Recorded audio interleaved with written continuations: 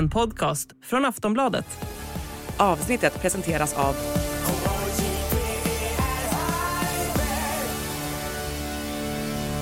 Stödlinjen.se, åldersgräns 18 år.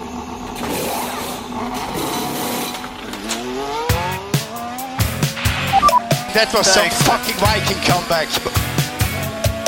Debris behind. There's something strange with the engine. And even you can tell that. What the? Yeah, what is this tractor? What is this tractor on track? Set my balls on. Get my claps and steering wheel. Steering wheel. Claps and steering wheel here. Hej och välkomna till PIM 88 inför Las Vegas Grand Prix. Det som kommer bli det största spektaklet i Formel 1:s historia väl, eller Anna Andersson? Ja, alltså det känns ju som att för mig så är ju Indy 500 the greatest spectacle of racing. Men Las Vegas och Formel 1 känns på något sätt som att det blir ett mer spektakel än racing. Jag vet inte, ju närmare vi kommer, ju mer jag kan läsa om att Swedish House Mafia kommer och det är den där ena världskändisen efter den andra som ska uppträda på de här fantastiska scenerna inför och förarna ska presenteras på speciella sätt, så känner jag, ja, är det showbiz eller eller är det racing? Showbiz eller racing? Ja. Jag tror fan att det är, jag tror att det är alla, ja det är två första kanske. Men alltså spektakel, att Indy 500 är the greatest spectacle of racing, det känns ju som ett motto och branding som det har suttit i sedan länge. Det är ju liksom, i spektakelväg så är det ju inte, har de ju ingenting att sätta emot vad ordets egentliga innebörd är egentligen, gissar jag på. För att det är ju liksom, det är ett etablerat, man vet vad man får, det är sportens, det är ju det största i Indy-kretsar och så vidare. Och alla vet vad det är och sådär. Men det här kommer ju bli ett spektakel med, alltså, jag ska kolla vad spektakel är alltså. Spektakel, substantiv, uttal, spektakel, oreda, kaos, oväsen, pinsam eller löjeväckande situation, gyckel, hemsk, dramatisk eller kaotisk åsyn, föreställning, skådespel, tilldragelse. Och det känns väl som att det är exakt det som väntar i Vegas. Med ordagrant, va? Alltså, löjeväckande. Ja, men så här, ordet löjeväckande, tilldragelse, det är ju inte två ord som jag vill sätta i närheten av Formel 1 egentligen, om du frågar mig. För mig så är ju Formel 1 någonting helt annat än en löjeväckande tilldragelse. Det passar, jag tycker att det går hand i hand med det gamla begreppet all PR är bra PR i det här fallet. Och här är det ju extremt mycket PR. Är det han som har sagt det? Det tror jag väl inte, eller? Eller ja, han har väl sagt det, men det är väl inte han som har myntat, eller? Alltså Rickard Fagerlund, gamla ordföranden i Hockeyförbundet, han sa ju att all publicitet är bra publicitet. Ja, efter någon stor skandal, va? Men jag gissar ju på att det var inte han som var först på det. Det var bara lite vilt sådär, va? All cred till gamla gode Rickard Fagerlund, men förbundspampar på Hockeyförbundet har ju gjort bort sig förut, så han vet väl vad han snackar om visserligen. Men apropå PR så läste jag att F1 själva har liksom tagit, de har liksom bestämt att de ska dra PR-lasset. I vanliga fall så är det ju att eller liksom de platserna där det raceas på, banorna och orterna, och de gör liksom PR själva utöver det som F1 gör. Men här har F1 sagt att vi har er, det här gör vi liksom. Vegas behöver inte kämpas jättehårt själva med PR, utan det är liksom något som F1 själva vill göra här för att få liksom alla strålkastare på rätt platser där de själva vill ha det. Ja, fast å andra sidan så kommer ju det här tävlingshelgen och spraka med tanke på hur strålkastarna brukar se ut i Las Vegas. Så att jag tänker att det behövs inte så mycket PR. Det här är ett event som på något sätt nästan säljer sig själv. Jag tror att det kommer vara kaos. helt enkelt, på det mesta. Det kommer det ju absolut vara kaos. Och det har redan varit kaos i någon månad däröver för att, eller ja, det har väl varit kaos. Vegas är väl kaos egentligen. Det är väl där det är till för att vara ett stort kaos. Men senaste, de har ju liksom lagt om vi ska prata mer Vegas här, men det känns som en naturlig väg in, för att ju närmare vi kommer desto mer liksom hula baloo finns det och liksom kika på och titta på. Jag kollar på YouTube-filmer om hur då Vegas har förändrats nu under månaderna här. De har ju lagt om asfalten på allt det här, 4 nya lager med liksom att det ska vara en grund och det ska vara en bas och högst uppe ska det vara grepp. Men det här greppet kommer också liksom påverkas skitmycket för att det kommer vara det kallaste racet i mannaminne i F1s historia, och det är mycket sånt som vi ska prata om. Ska vi säga något mer introduktionsmässigt i Vegas innan vi tar lite nyheter eller? Nej, men vi kan väl spara det, för det finns ju massor av saker att prata om, men vi kan väl börja med, jag gillar ju sporten, så vi kan väl börja i sporten. Det tycker jag vi gör rätt i. Sport. Och något vi inte har pratat om då, som faktiskt gäller sporten, gäller ju även Vegas då, men det är nästa års kalender. För att det ska raceas even more nästa år, 2024. Men kalendern är spikad för F1-säsongen 2024 som drar igång redan i slutet av februari, början av mars i Bahrain. Sedvanligt, va? Och tester är ju där innan då i Bahrain också. Och där drar det alltså då igång. Men det är en kalender med 24 race. Vad säger du för det första om kalendern? Det som jag tycker är lite intressant är ju att man har gjort vissa förändringar för att tänka lite mer hållbarhetsmässigt. Det ser man direkt när man tittar på kalendern. Den börjar i Bahrain och den slutar i Abu Dhabi på ungefär samma ställe. Men man har exempelvis flyttat in Japan till våren. Den brukar gå på hösten, men nu kommer Japans GP gå tillsammans med deltävlingen i Australien och den i Kina. Så man kör Bahrain, Saudiarabien, Australien, Japan, Kina. Så man är på ett ställe. Och får jag säga något om Japan då bara när jag tittar på kalendern? Jag som, ni har ju hört några av mina japanska verk. Är det inte sakura, alltså körsbärsblom, ungefär här 5-7 april? Den alltså, det är liksom det är ju en högtid i Japan när körsbärsblommen börjar. Sakura, Japan, when is the cherry blossom? Det här är ju faktiskt någonting som är, det är mars, okej då, det är lite tidigare. Begin, kanske att det är något ställe som håller i sig där, va? Sakura ändå, okej. Det vet man ju i alla fall, det är fint om man har varit i Stockholm någon gång. Många är ju i Kungsträdgården och tar bilder, men i Japan är det något helt annat med körsbärsblommen, okej. Ja, men den har de smält in. Det är en stor förändring att Japan flyttat dit. Det är det, och sen har man också flyttat, så man har tänkt lite grann, Azerbaijan ligger i närheten av Singapore, så att det ska hänga ihop också.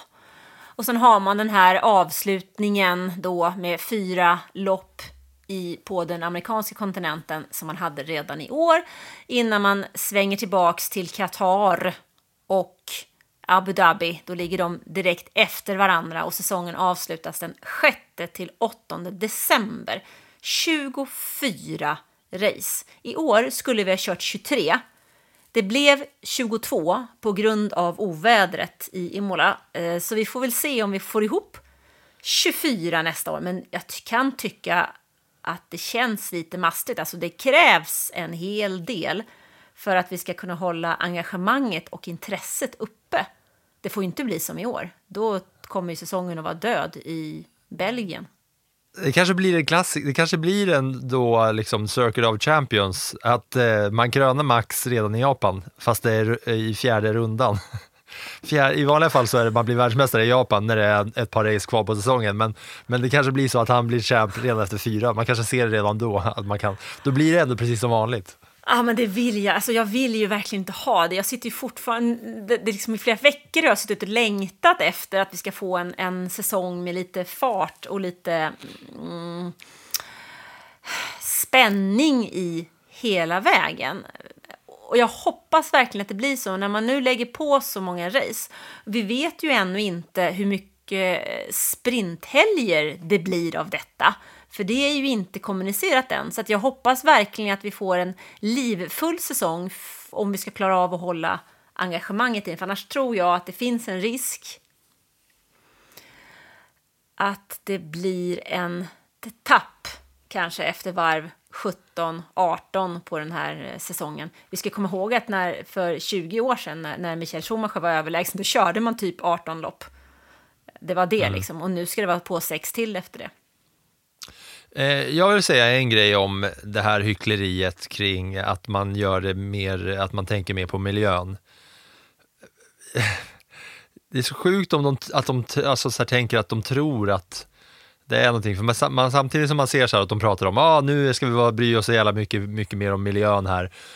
Och så ser man då så här någon gång, jag kommer inte ihåg, men det var för ett par raceveckor sedan, hur många som helst av förarna som bara, eller de säger till alla så här, ta cykeln till evenemanget, tänk på miljön, det är viktigt att bry sig om miljön, cykla eller åka kollektivt ut. Och så kommer så här förarna i varsin helikopter till evenemanget. Jag tror att det var något av de här senaste där liksom Perez kommer i en helikopter och Verstappen i en helikopter samtidigt som man uppmanar alla att cykla dit. Jag tycker att det hyckleriet är lite roligt, men visst, de kan väl lura en och annan med det här sättet som de gör, va?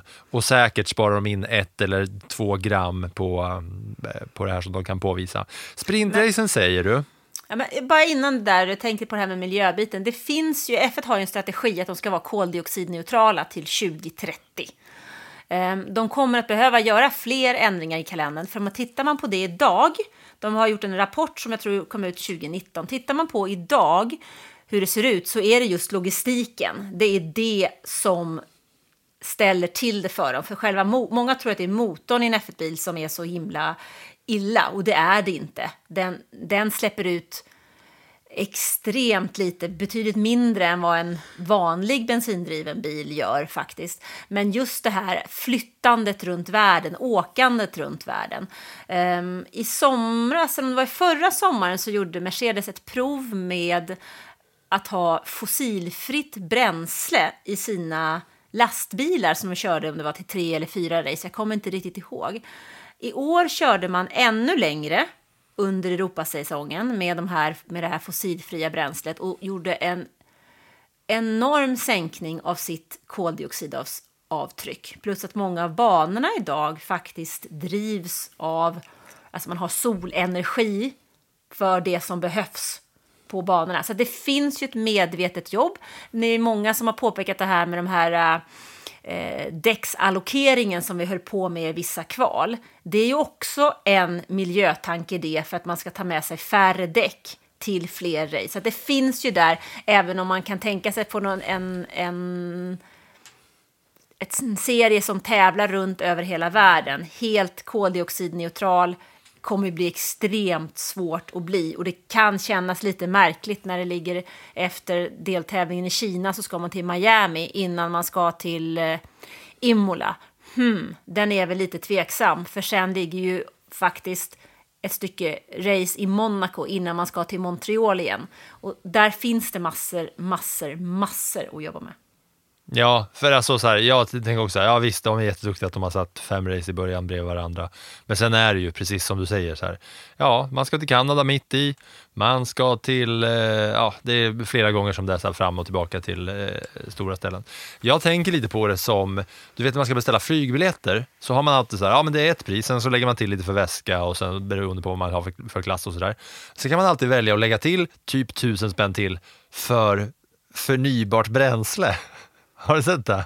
Ja, jag funderar på det. Det är så jävla sjukt. Så bara, vill du betala ett pris för en biljett? Eller vill du betala mer för att säga att du vill att vi ska flyga det här med annat bränsle? Ska de ändra det då om jag bokar min biljett dagen innan? Det finns det såklart någon slags lösning, men det här är ju så här konstigt PR-grej också. Så här. Betala mer för förnybart bränsle i flyget som ändå ska flyga. Ja, men det beror väl då på att din plats där du sitter har du betalat extra för du flyger med förnybart bränsle. Men Pelle Persson som sitter 4 rader bort och inte har de där 1000 kronorna, han får faktiskt åka med ett annat bränsle. Det är så jävla fjantigt. Men ja, det är ungefär samma typ av hyckleri-känsla. Men du sa att sprinterna inte är spikade. Vi pratade lite sprint förra veckan. Som sig bör, och det kommer vi såklart göra nästa säsong också när det börjar bli dags och när man kör och allt det där. Men någon slags hint har man väl fått om någonting under tiden här, Vanna?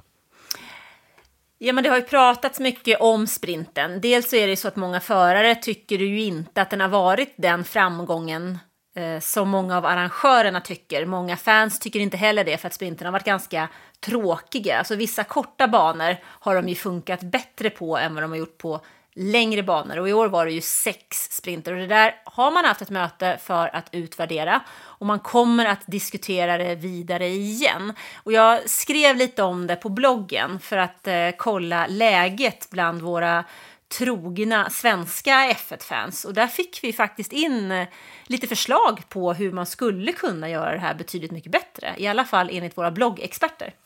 Ja, det var ju många som var...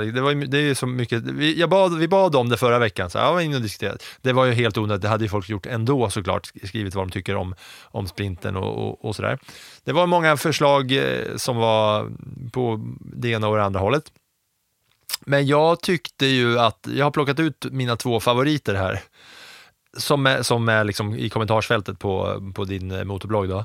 Det absolut bästa förslaget på hur man ska köra sprint nästa år, det är från Conny Håkansson som skriver så här: angående sprinten, så här ska den genomföras. Obs, inget förslag utan en order till ansvarig. Fredag, träning utan hjälm. Lördag, sprint, 80 varv, spela poker om startordning. Söndag, Grand Prix, ej definierade antal varv. Den förare som bryter sist har vunnit loppet. Loppet måste köras i slips eller fluga. Snabbast varv, 10 poäng. Snyggast fluga eller slips, 50 poäng. Adliga diskvalificeras automatiskt efter 5 varv.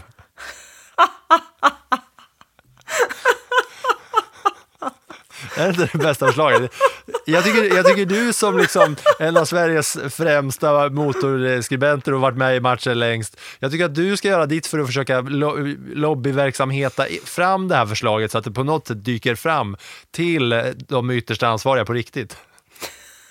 Jag undrar om Stefano Domenicali tycker det är en kanonidé att de ska köra med snyggast fluga eller slips. Och jag är lite sugen på att höra vad Helmut Marko tycker på att den förare som bryter sist har vunnit.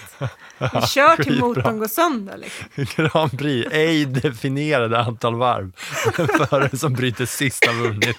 Loppet måste köra sig slips eller fluga. Det är också så jävla roligt att det börjar så bra. Träning utan hjälm. Självklart. Sprint 80 varv, spela poker om startordning. Det vill man ju också vara med när de sitter och lirar poker. Så åker självklart Logan Sargent ut först i pokern också och startar sist ändå. Jag vet inte vad Anna kan hålla ihop det här. Hon är högröd i plytet. Jag undrar faktiskt, vem är bäst pokerspelare de där, tror du? Alonso. Det måste vara han alltså. Alonso bäst, Logan Sargent sämst, utan tvekan. Russell har läst jättemycket böcker om hur man spelar poker. Han vet hur man liksom teorin bakom. Och så sitter han där. Han sitter också rakryggad vid bordet och så berättar han om hur det fungerar. Spelet. Ja, och jag kan ju faktiskt tänka mig hur hans fluga ser ut också. Den är nog väldigt James Bond-lik. Ja, men Russell kommer ju få 50 poäng för snyggast fluga. Det är jag helt säker på. Snyggast fluga på Russell. Ja, i alla fall snyggast rosett. Men du vet storyn va, bakom hur han presenterar sig själv för Toto Wolff en gång va? Det var en tonåring och kom upp i en alldeles för stor kostym och hemmaknuten slips och la fram en typ PowerPoint-presentation om sig själv. Ja, det är otroligt. Den tror jag vi har pratat om. Har vi gjort ett avsnitt om Russell eller pratar vi om det i Hamilton-avsnittet? För att Hamilton gjorde någon sån grej också. Strunt samma. Det var i alla fall Conny Håkanssons otroliga förslag till hur sprinten ska köras. Och han har min röst också. Och nu är det din uppgift, Anna, att se till att det här ska genomföras. Tack. Sen har vi ett annat som jag tyckte var väldigt kul också från Hanken 11 som också är på din blogg här. Där han skriver så här, det här är inte riktigt sprinten, men han skriver så här, eller hon skriver så här, eller hen skriver så här. Ett helt annat förslag som kan tillföra något riktigt intressant och spännande, ta bort sprintarna och kör istället ett reservförar-race helgen efter säsongsavslutning på samma bana. Teamen stannar kvar och låter de 2 innan säsongen anmälda reservförarna i teamen köra ett Grand Prix. Krav att förarna har superlicens och att den har kört minst ett ordinarie träningspass under säsongen. Det ger möjlighet för många unga förare att visa upp sig och det blir ett hett race. Men där kan man också slussa in ny teampersonal vid detta tillfälle. Den tycker jag också är rolig, men såklart att det aldrig kommer hända att man gör det på något sånt sätt, men i så fall gör det mitt under säsongen. Alltså mitt racet under säsongen, där är det reservförar-time. Och då ser jag hur du skruvar på det för att det blir problematiskt för att några är reservförare för flera team. Men då får man ju ändra på de reglerna bara. Ja, men jag såg framför mig här hur Mick Schumacher springer liksom längs depårakan och hoppar i en bil och så kraschar han den och så springer han ut och tar nästa liksom. Och bara byter bilar, lite som de gjorde i Formel E förr i tiden. Det hade kanske också kunnat vara rätt kul. Vadå, att man körde en bil, 2 förare? Som man gör på långdistanslopp? Nej, men uthållighetslopp. Testa Mick Schumacher på det sättet, tänker jag. Att han får liksom köra för 3 team. Det blir ju så i slut. Det blir ju så, eller 4. Ja, det beror ju på om Drugovic har feber eller inte. Och vad IndyCar gör. Tycker du inte att det låter roligt att under säsongen så blir det ett reservförarrace? Då måste man köra med reservföraren, vilket bygger på att man då ska ha en bra reservförare också. Kul ju. Ja, men alltså jag tycker också att jag tror att båda de här 2 förslagen är vansinnigt roliga men inte genomförbara i praktiken. Men att prata om dem så här så är det ju skitkul. Jag kommer ju kunna tänka på detta, sån här slipsen och flugan och så på det på en reservförare, och det är ju otroligt roligt. Ja, det var mina två bästa efter att vi förra veckan bad om lite tips på hur läsarna tycker. Mycket kul.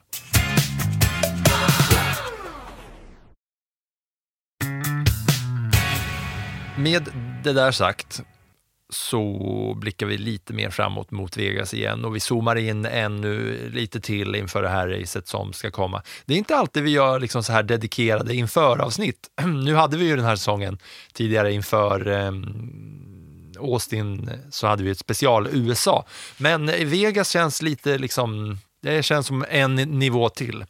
Men vi ska väl ta det ena och det andra här, men summor och pengar och miljontals dollar är väl det som är det första som man lyfter på ögonbrynen för när det kommer till det här racet, eller hur? Ja, det är det. Det är på något sätt, men pengar lockar ju alltid. Alltså när man pratar, vi tittar ju ibland på hur mycket folk som läser olika artiklar. Så just pengar är sånt som folk alltid, pengar och kärlek är ju folk alltid otroligt intresserade av. Kärlek som har börjat spira eller kärlek som har tagit slut. Och hur mycket någonting kostar. Det är ju löpsedlar så det räcker. Så att det är väl inte konstigt att det är någonting som man diskuterar när man förstår hur mycket pengar det här måste ha kostat. Det känns ju som BNP för en annan nation. Liksom. Och det som jag tyckte var extremt intressant med det här är ju att det här är ju mitt i stan mitt i stan, Vegas är ju ingen stad, alltså Vegas är ju en öken där man har byggt ett spektakel. Jag ska säga att jag älskar Vegas, men det har jag sagt några gånger i den här podden förut också, att jag har varit där många gånger. Men det är ju man kör ju liksom på The Strip och så kör man runt lite delar där. Men det som jag lyfter på ögonbrynen mest för är ju liksom själva pitten. Alltså depåområdet och garagen. För nu har jag kollat på massa YouTube-videos om hur det ser ut när de bygger där. För att här finns det ju ingenting sen tidigare. Och alla andra racingbanor, det finns ju husen och det finns vattenledningar och det finns matsalar och garagen och restauranger och platser för konferensrum och det finns toaletter och allting liksom. Men här är det så att de måste bygga hela det här området där bilarna och mekanikerna och de där lever i de där dagarna. Så de har ju byggt hela det här långa... Jag hittar liksom inte ordet för det. Depå, pit crew, pit area. Paddock. Vad heter det på svenska då? Paddock. Ja, paddocken, ja. Hela paddockområdet. Pitten, det var kanske bättre. Hela pitten. Hela paddockområdet, det är ju liksom sprillans nytt. Många gånger är det så här att men det finns något halvbefintligt som har funnits där. Men nu är ju allt det här sprillans nytt och på taket där ska det vara F1s egna logga som ska liksom lysa stort i rött vart ifrån man än kollar. Och bara för att bygga det här så har de spenderat $240 miljoner för att köpa marken så att man kan bygga den här paddocken för att den permanent ska stå där. Och där är liksom race control byggnad. Och det finns liksom inget som går att jämföra med någonsin som har hänt så här liksom. Och jag ska säga nu vid dags datum när kronan är som den är. Alltså $240 är nu är vi här igen. Filip Lindfors och matematik och omvandling. 240 miljoner måste bli 2,6 miljarder. För 240 är 2615. Och det är väldigt mycket pengar. Och det är väldigt mycket pengar. Framförallt med tanke på att Ross Brawn en gång köpte ett helt team av Honda för £1 så är det ju otroligt mycket pengar. Tänk om Ross Brawn hade varit liksom samma ekonomiska vinning för det här. Vad mycket de ska dra in då. Ja, men det är i alla fall en av de stora grejerna. $240 miljoner för att köpa mark för att sen där bygga paddocken. Och sen är det ju det är lite olika summor om vad som hela kalaset har gått på hittills. Men du har hittat någon siffra mot slutet av september där det snackas om $435 miljoner. Jag i dagarna har sett $500 miljoner har överskridits. Och det är ju sjukt man försöker, alltså för mig är det lite som att tänka på universum. Jo, men alltså om vi ligger runt $500 miljoner, då är det alltså $100 miljoner över vad man i augusti sa att man skulle lägga ut för detta. Alltså jag ser ju framför mig alltså Joakim von Anka och hans pool liksom. Så är det nog. Det kan de nog köra vid The Sphere där man kommer. Lite mer som har hänt där i Vegas då, det är ju att i och med att man kör i själva konstigt att prata om Vegas och områden och turistområden, för det är ju ett turistområde alltihopa. Visst, det finns ju folk som bor där och det är jättestora områden där folk lever och bor. Men i själva The Vegas Strip så har man i över en månads tid nu. Det är ju flera ställen som man går över The Strip och man ska gå från vänster till höger sida. Den är så stor och bred så att man måste liksom gå över på broar. Och på de här broarna så har man ju jättefin utsikt över själva The Vegas Strip. Och där har de i över en månads tid försökt sätta upp så här skyddsplast så att man inte ska kunna se ner på The Strip. Vilket då har ju förstört upplevelsen för så många. Vegas lever ju på att folk åker dit, bor på hotell, bränner pengar på kasino, super och allt sånt där. Men man får ju liksom inte upplevelsen i flera månaders tid för att de förbereder för det här Formel 1-loppet. Och det har ju gjort att folk har ju blivit vansinniga på att de här skydden har satts upp så att man liksom inte kan se och uppleva det här. Så det har ju folk såklart blivit vansinniga över och så har de rivit ner det. Jag vet inte om jag sagt tidigare att en av de vanligaste så här klassiska det är ju en fälla, stå och kolla på Bellagios fontäner. De är ju borta sedan länge, för där bygger man läktare. Så man sitter ju på läktare i Bellagios fontäner. Och är man då på hotellet Bellagio så ser man inte heller ut över någonting för att de där läktarna är i vägen för att se banan från hotellet. Sjukt det med, va? Det är faktiskt, det där är ju ett problem när man har stadsrace för staden. Det är likadant i Monaco. Alltså, där kör man ju i slutet av maj. det är inte jättekul att vara i Monaco i 6-8 veckor innan dess. För då är det ju också så att det blir kaos liksom, när man ska bygga upp allting. Och samma sak gäller ju även i Singapore. Och här kan jag tänka mig just det, Las Vegas, som ju är en stad dit folk åker för att få en upplevelse. Klart som 17 att man blir irriterad om man inte kan få ta de där selfiesarna och de bilderna som man faktiskt vill ta av The Strip och området där kring. Ja, det är crazy alltså. Och ja, men det är lite av det som har varit runt om och sådär. Ja, sen tänker jag på The Sphere också. The Sphere. Har du sett den? Den stora bollen. Eller ja, jag får väl prata till alla som lyssnar. Har ni sett The Sphere i Las Vegas? Världens största boll med en projektor på utsidan alltså. The Sphere är alltså, den är 111 meter hög och 157 meter bred. Och det är bara en stor projektion. Alltså, känn på måtten. 111 meter hög, 157 meter bred. Och det är alltså, det är en stor boll som är en stor skärm. Och den kommer vara i ett av områden som banan kör runt då. Och ni som hör det här då, gå då in på YouTube och bara sök på The Sphere, så kommer ni få se så sjuka bilder, för att det är så högupplöst, det är så många hundratusentals små puckar som är liksom som är videoskärmar som sätter ihop allt det där. Och där är man har massa olika konserter och grejer som är. Det är Cosmonova var väl en sån känd grej i Sverige, att de hade den största skärmen man kunde kolla på, och så åkte man dit och kollade på naturfilmer och grejer. Och så kunde man liksom inte fatta hur gigantisk den var.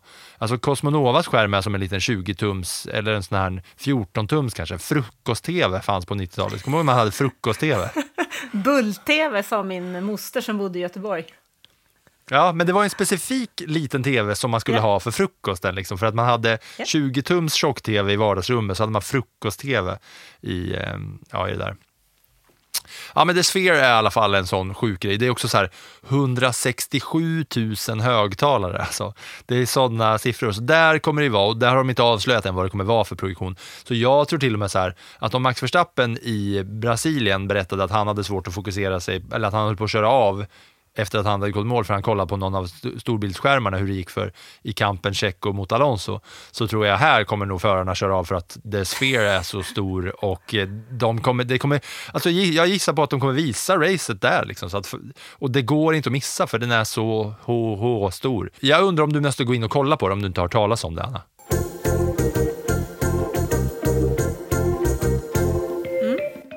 Jag ser den. Det ser ut som en boll som snurrar och rullar, och som en illusion nästan. Ja, det är så sjukt att man inte kan tro att det är sant. Eller hur? Man tror att det inte är på riktigt. Nej, det ser nästan ut som en illusion, som om globen hade varit en illusion. Det är ju bilder här med katter på och som ögon och som... Ja, mycket, mycket märkligt. Och då ska jag ge dig alltså, globen är alltså 85 meter hög. Och The Sphere, vad sa jag att The Sphere var? Den är 111 meter och 157 meter. Så den är liksom större än globen.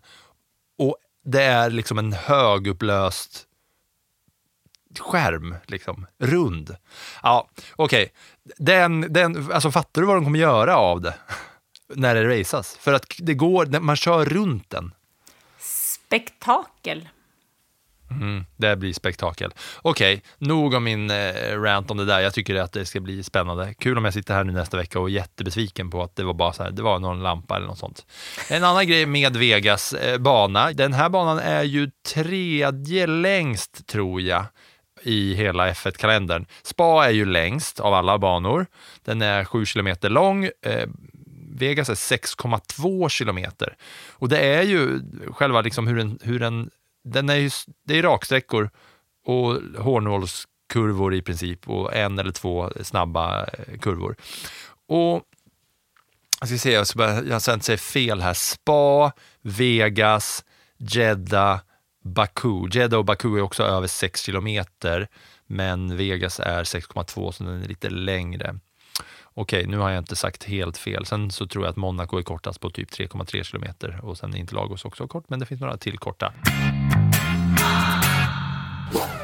Det är lite om däcken i Vegas. För att det här kommer vara ett kallt race. För det ska köras på kvällen. Och vi är i november, även fast Vegas är ett varmt område.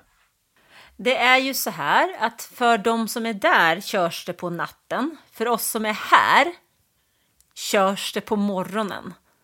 Det är söndag morgon vår tid. Så att man får inte bli lurad av att det är nattetid faktiskt. Alltså kvällstid, de kör vi inte på natten där. Nej, men det är sen kväll är det. Men det är lätt att tänka att men det är sen kväll, då är det natt för oss. Nej, det är morgon för oss. Det är 7:00 tror jag på morgonen som det här racet avgörs. Men det som är, när man tittar på den där banan så ser den inte så här jätterolig ut som du säger. Det är raka kurvor och hårnålar. Men det som vi har noll koll på, som teamen inte heller har koll på, det är ju asfalten, temperaturen. Det är också vad ojämnheterna ligger i den här banan. Det ser man ju inte på en banskiss. En banskiss är ju platt. Det har vi noll aning om, för det kan hända rätt mycket tror jag, bara man får komma dit och börja se och fundera över hur däcken ska jobba. För just däcken är ju så otroligt viktiga att man får in dem i rätt arbetsfönster. För får man inte däcken att jobba i rätt temperatur så sliter man ju oerhört mycket däck. Och då går inte heller bilen fort nog.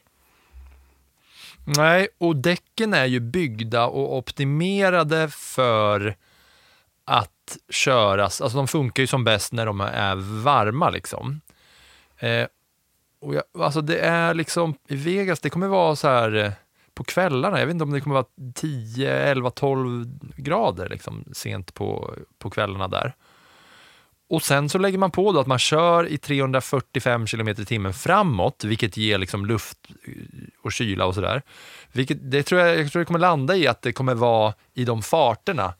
Alltså motsatsen till Qatar, det kommer vara typ 5, 6, 7 grader i den där farten. Och det är ju helt annorlunda för däcken då.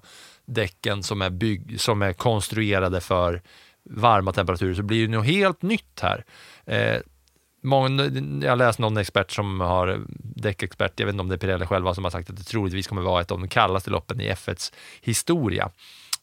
Det kommer göra det svårare för förarna att hantera, för det blir ju helt nytt med så här.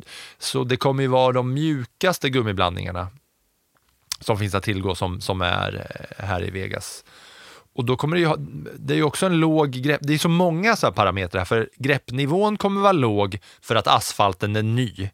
Och det är inte så att det har körts jättemycket racing där tidigare. Asfalten är helt ny. Den är liksom inte så här. Det är inte hur många bilar som har kört in gummi i asfalten heller. Nej, men alltså så det blir ju nytt. Ja, alltså däckbiten kommer ju vara en problematik. Och däcken är ju ofta, det är ju det svarta guldet. Det är ju en väldigt, väldigt viktig parameter.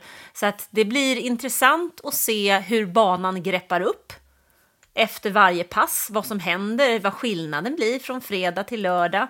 Lördag till träning, till lördag kval och till race. Det är en sån här okänd parameter i kombination med att vi inte har någon aning om varken vad ojämnheterna ligger i banan, hur ojämnt det är, hur lågt man kan köra bilen i förhållande också då till hur grön den här asfalten är. Så att, rent tekniskt så blir det jätteintressant, för att i och med att det är en så snabb bana, alltså med så långa raksträckor, så kommer det bli så att setupen kommer ju vara lite downforce. Det är liksom, man vill ha lite downforce för att vara snabb rakt fram, för att raksträckorna är så långa och det är så mycket som är rakt fram. Samtidigt så kommer greppnivån vara den sämsta. Och det kommer ju vara så att spåren kommer ju göra jättemycket här, eftersom att det vi säger att asfalten är ny. De spåren som väljs under helgen där när gummi läggs ner i asfalten, då kommer det vara så tydligt att det är viktigt att hålla spåret. För går man utanför spår så blir det mindre grepp också.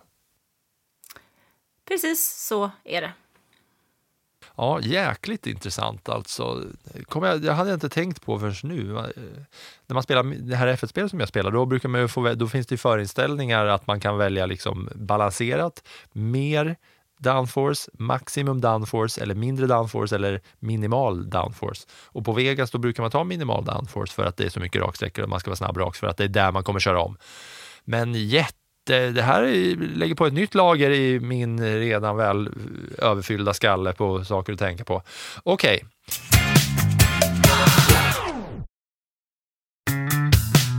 Ska vi nöja oss där, Anna, om vad vi har att se fram emot i Vegas? Du kanske har något att tänka på kring, liksom, vi har inte sagt någonting om någon förare eller något team eller något sånt. Vad ska du blicka fram emot? Vad har du för fighter och saker och ting att tänka på rent sportsligt, medan jag har suttit här och babblat om massa annat spektakel? Ja, alltså den här säsongen kan man ju aldrig räkna bort Max Verstappen. Så är det ju. Och han kommer ju vara en faktor här också, naturligtvis. Men det jag kan tycka känns lite spännande är ju Lando Norris. På något sätt så kommer ju han närmare och närmare och närmare den där segern som han drömmer om. Det hade väl varit lite coolt om vi hade fått se den i Vegas. Ja, det hade det ju varit. Men här tänker jag också, när vi snackar däcken, så tänker jag så här, ja, Ferrari har ju varit ett team som har varit bra, men de har varit dåliga på, alltså de har så mycket däckslitage. Kan det vara så att däcken slits mindre här och det passar Ferrari bättre på något sätt? Tänker jag högt sådär. Så ja, vi får väl se hur det blir. Lando Norris säger du. Ferrari säger jag jätteogenomtänkt. Men framförallt så vill jag ju att det ska gå bättre för Mercedes nu när jag gamblade in dem i mitt motormanager-team här för att spurta förbi en och annan vän här sista dagarna. Ja. Vi får se. Det är en vanlig helg, fast det är inte vanlig ändå i Vegas. Det ska inte sprintracas i alla fall. Och det är vi väl ändå glada för det är vi nöjda med nu. Ja, verkligen. Alltså jag tyckte ju, det sa jag redan förra veckan, att de här 3 sprintracen oktober-november på slutet här, det var ju för mycket för mitt sprinthjärta, definitivt. Men vi kan väl dra tiderna egentligen, så vi inte missar någonting här. Kvalet kommer alltså gå på lördagen den 18 november mellan klockan 9 och 10 på förmiddag. Racet söndagen den 19 november klockan 07.00. Så kaffe och upp med tuppen. Oj, vilka dagar det där kommer bli alltså. Vegas. Samtidigt så ska jag vara på någon himla konstig scen på NHL, ska spelas i Globen där också. Oj, hur ska jag få ihop det här? Oj. NHL i Globen och Vegas på morgonen. Och det kommer bli full fart, och ni som lyssnar, ni vet ju att ni ska kika in på live-rapporteringen där ni kan babbla med Anna under racet. Så upp, koka kaffe och så upp med datan, kolla på racet, babbla med Anna på live-rapporteringen på sportbladet.se. Tack för att ni lyssnar på Plattan i mattan. Ni är så himla snälla som gör det. Hej då! Hej då! That was some fucking Viking comeback. Debris behind. There's something strange with the engine. And you've a new pet after that. What the? Yeah, what is this tractor? What is this tractor on track? Check my bolting. Get my claps and steering wheel. Steering wheel. Claps and steering wheel here.